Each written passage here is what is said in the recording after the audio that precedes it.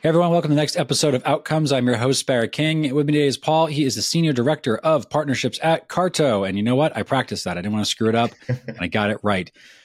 He's got a bunch of background in partnerships, and he's working on a really interesting problem. So I want to have him on to talk about that, share from his learnings, and certainly in some ways, I hope, inspire us to think about our own programs differently. So welcome to the show. Thanks for having me, Barrett. I'm excited to be part of the Outcomes community. Thanks for having me. Yeah, I'm pumped to have you here, man. This is going to be a fun chat. As all of you know, I talked to guests before we get started, and we had a good little chat around some of the things he's thinking about, some of the opportunities he's obviously observing and problems that he's come up against. He's got some ideas. He's going to share that today, as I mentioned, but also we'll challenge each other. We'll have a good dialogue. First question, most important question, what does partnerships mean to you? It's always a good question. I hear it on the podcast, and I feel like I never have a crisp answer, but I'm going to tell you, I think for me, it's mutual winning. And everyone wins. Everyone gets what they want to kind of keep achieving and pushing their business forward. One of the first questions I ask when engaging with new partners is, what's a good outcome for you? Pardon the outcome pun. Like, what do you want to get out of this? And let's make sure that my team laughs. So I always use the metaphor of a Venn diagram. Let's make sure the Venn diagram looks good and the center is good, and we can go win together. And I think that's how everyone looks good, and that's how mutual companies can succeed. Yeah, that's cool. It's funny. I picked the name of this show alongside Asher, who leads the Partnership Leaders community himself. And I remember saying out loud quite a few times, I'm going to say the word outcomes every episode, intentionally or otherwise. And he smiled and said, that's why we branded it that way. So you get bonus points. We'll put that down as a gold star for you. I'm interested. Let's just set the stage for folks. Talk to me in like 2 sentences. I don't need a super long version because you're not pitching me here. What is Carto? What do you do? And how do you work with partners? That'll frame out our conversation today. Sure. Carto is a cloud-native geospatial platform. We like to say everything happens somewhere, and we're a platform that allows companies that need to leverage data with a geospatial component or location component to kind of do that analytics at scale, right? Cool. And when it comes to partnerships, we lean really heavily into what we do with our cloud partners and also our channel partners, which is kind of one of the things I'm working on now. And that could be anyone that does professional services, resells Carto, et cetera. Cool. And so when you joined, it sounds like somewhat recently, if you will, you inherited a program, which I think a lot of our listeners have experienced, certainly in years past. And I think, as partnerships evolves and continues to be on the forefront of go-to-market, I get asked the question a lot, what are the ways that you think about go-to-market? How does partnerships fit in? And what I always empathize with is somebody who doesn't get to ask that question, doesn't get to ask the question of how do we build partnerships into our go-to-market, but they inherit something that already exists. I'm curious, in your first, days, weeks, months, time there, what are some of the early observations that you had in as far as where the program is and obviously, how you want to evolve it, where you want to get it to? Yeah, I think the most important thing when I jumped into this, 3, 4, or 5 months ago was that the whole company was behind the motion. And I think that makes everything. I think everyone that's in partnerships and hearing that statement's like, wiping the sweat off their brow. Like, it's great. Because most of the time, the hardest battle is getting buy-in from your CRO, from marketing, from product, from customer success. And hopefully you're not having to get buy-in from the CEO. But if you are, you people out there listening understand. And I think when I came into the chair, I had that behind me, which makes a lot of the decisions and the thinking I put into how we can refresh this and optimize this a lot easier for me when I know that everyone in the organization is kind of the wind of my sails. Yeah, that's cool. So will you, I am wiping the sweat from my brow. You get a bonus point again there. So you're at 2 stars now, 2 gold stars. Are you, in that context, right? So like in the first days of this, give me an idea of what you saw as both challenge and opportunity. So I guess the question to preface that though is, are you partner led? Are you partner co-sell? Like, how do partners fit into your go-to-market today? So we can talk about that too. Yeah, I wouldn't say we're partner led yet. I think we want to get there. We certainly have partners in our ecosystem where they find an opportunity, they can go close it on their own. But those are a small subset. I think most people can empathize with that. I think we're mainly partner co-sell, right? When it comes to our cloud partnerships, we're obviously co-sell, right? Like, we do the heavy lifting, they help facilitate. But when it comes to our channel program, we still have a lot of things to work on. And again, we have really great partners and what we're doing, but we're trying to build scale here, which is something that we didn't have. And so going back to your original question on what's challenge, what's up, or I guess what's opportunity, what you're excited about, like, I think what I was excited about was that there was a little bit in place that we didn't have to completely start from scratch, right? Like, there were some pieces in place that we like, some things that we wanted to change, sure, but at least the core stuff was there, and it was more about, hey, are we getting new rims for the car? We don't have to buy a whole new transmission, which is super awesome. And that's also the opportunity, right? Taking the experiences you've learned and from the partnerships communities that are being built out there, and A/B testing ideas. What's working for you? What's working over here in this situation, and being able to take those data points in and really leverage them to help you achieve your goals and our goals, I guess, in this opportunity. Yeah. So in your early observations, then, how did you go about specifically identifying where those opportunities were, or those challenges? Like, so when you were talking about, early conversations, who do you talk to? What are you asking them? What I want to do is give the listener a framework if they're in a similar situation. They just started, or they're about to start in a role. There's an established program right now. You're, call it 5 months ahead of them. What have you learned so far? Like, what are some of the first things that you did that you would do again, and maybe things you wouldn't do? So there's two areas to look: internal and external. And I'll start with internal first, right? Go talk to your sales lead, whether it's a CRO, VP of sales. I went and talked to them. Hey, what is your view of this? How does this look? Go talk to your marketing leader. Hey, how have you worked with them before? What's working? What's not? It seems simple, but just asking those simple questions will give you tons of insights that you might not have otherwise had. Go talk to a couple reps too. What's your experience with partners? What worked? What didn't? If you were in my shoes, what would you change to kind of maximize your opportunity? And I kind of did that those internal interviews, right? I think externally you're doing the same thing. And I actually wish I would have I still am engaging with our current partners, but I sat in on a lot of the new partners we were trying to recruit and listen to those conversations and what they're looking for and how they engage with other partners and what's been successful with other partners in a similar vein. And you kind of bring that data in too. And it helps you kind of think through, maybe this is what we should be thinking about, how at least the lens we should look at it through. We might not 100% agree with the feedback we get externally or internally, honestly, but at least I understand where they're coming from, and we can kind of shape where we're going from there. Yeah, I think inherently, I just talked about this on a show I was a guest on actually this morning, oddly enough, but we, like, in software, we have this ego, which is like our software will solve all the problems of the customer. I think that's inherent. And I don't know, your company from up, down, left, or right, so it's not specifically to them, but we talk in the general sense. I think the opportunity seems to be that when we go and we work with these partners, particularly when we're new to it, like you're describing, new to the community, and you're just starting getting your feet underneath yourself in that sense, we have an opportunity to be intensely humble, like be a student of the feedback, be a student of what the people and certainly partners themselves are sharing back, the customers are sharing back, what the ecosystem itself is dictating, before we ever go and think about how we modify, and make it better, different, or otherwise. When you think about that alignment, when the feedback's coming in and you're certainly working with these folks, I've talked in other episodes about how to gain feedback. We don't need to fixate on that. But specifically, as you take this insight in, how are you actioning it? You talked about partnerships being aligned to your go-to-market and being a part of what you do. How do you then take this, what could be disruptive insight, and then apply it to your future go-to-market? What cadence, and sort of how are you thinking about using that to plan? I'm curious on that. Yeah, I'll give you an example. So we actually, a couple of years ago, we completely replatformed what we do. And the way we deploy Carto is we want to sit on top of a customer's data warehouse. We bring Carto to the data, right?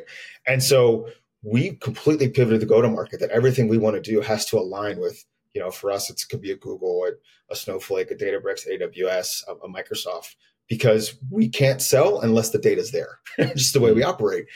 So internally, we've built all these systems and we built processes, and our reps are super aware of, hey, like, this is really important. It's really important to align with that Google rep or Snowflake rep and see what the customer footprint is and go from there. And so when we applied everything and push we've done there, that was my first role. I ran cloud partnerships here, so very familiar with all that stuff. It's okay.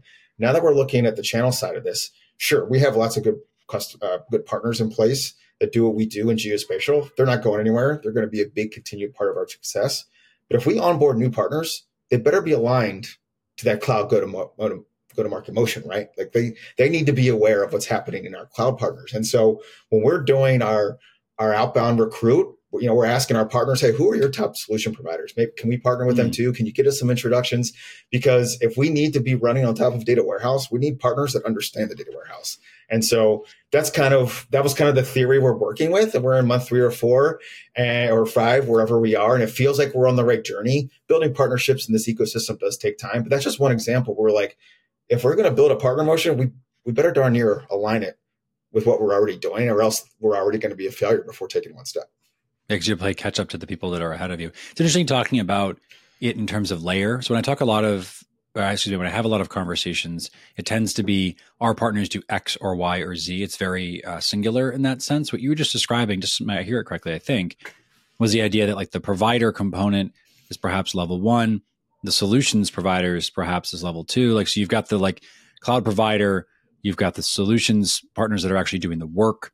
You've got then perhaps reseller that may fit into that, or some sort of a channel sale.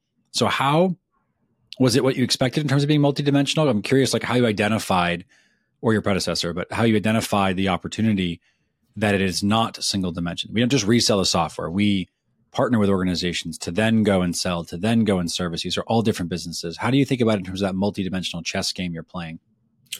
Well, I'd say we're still trying to figure out the chess, right? I don't think you ever have that clean answer, but I think, yeah, if you look at it coming from kind of a cloud partnerships background, the layers in the cake, right? Like we need to have a cloud provider in the picture, and we need to have our software. What's in between, I guess. And again, that's maybe not a good metaphor, but I think it's a matter of figuring out what our partners want to do. Not every solution provider partner, as many a regional SI partner, I think we can get conflated with the terms we use for this part of the ecosystem.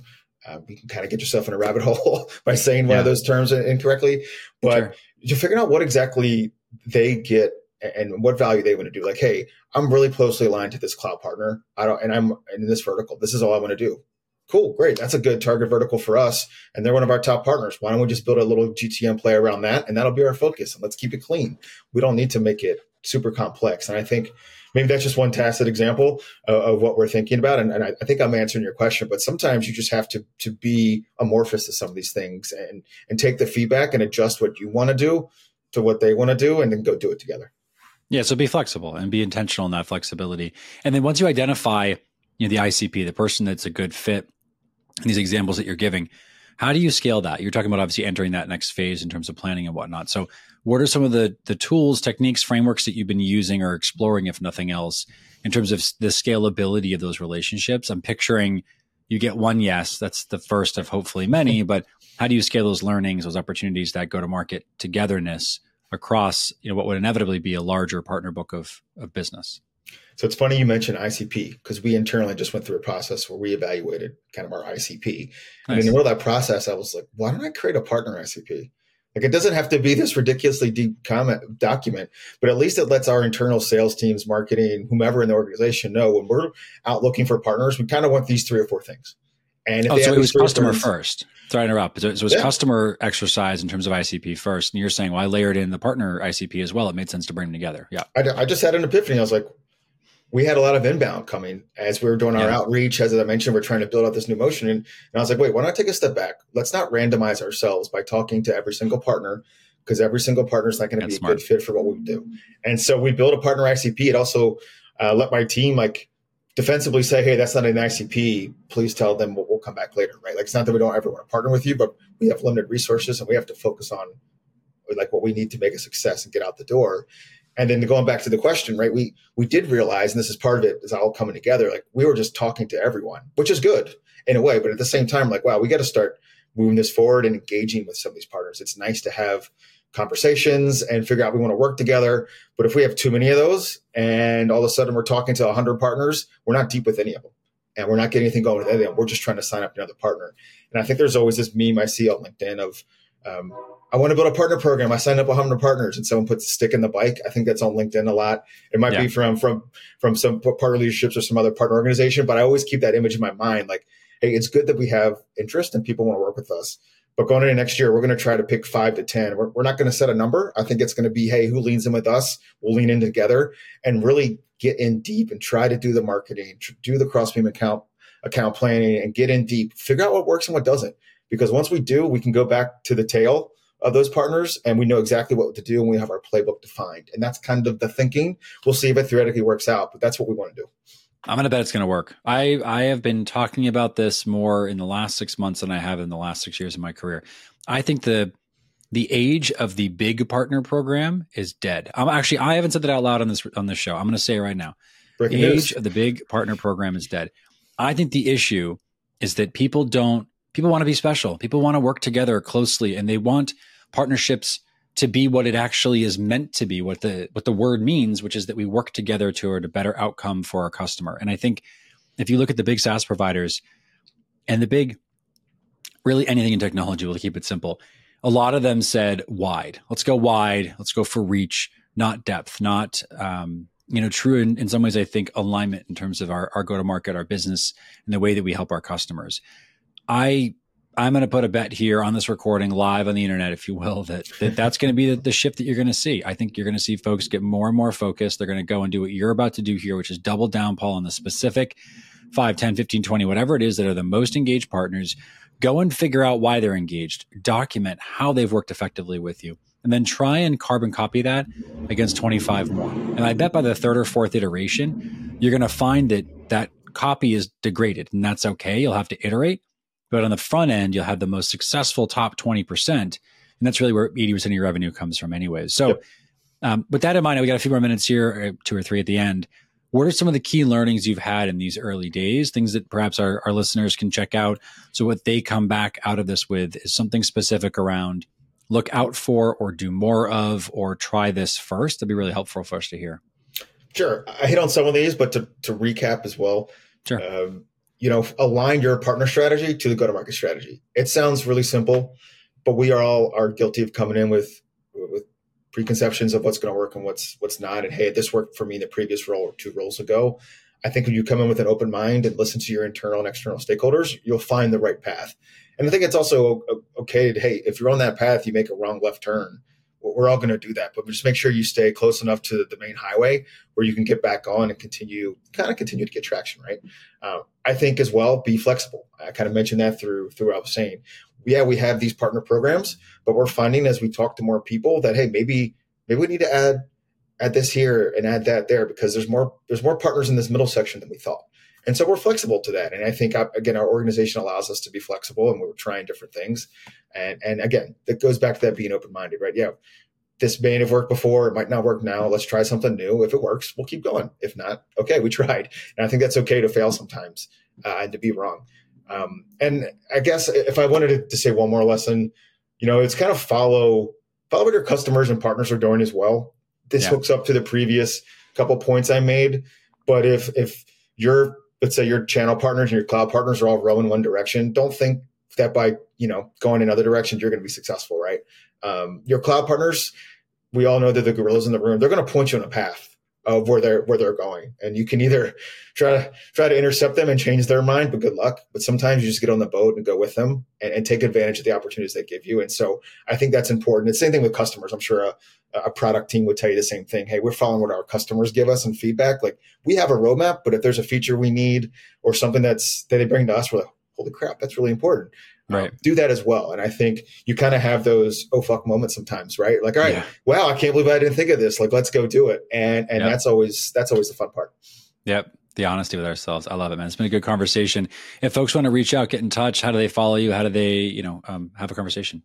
Find me on LinkedIn. My name is Paul Ford. So there's probably a lot of Paul Fords out there, but I work at Carto and you'll be able to pull up my picture. But yeah, that's the best place to find me. Send me a message. I'd love to connect. I love giving back to the community, and the community gives me so much. I'd love to just build as big a network as we can out here. I love it.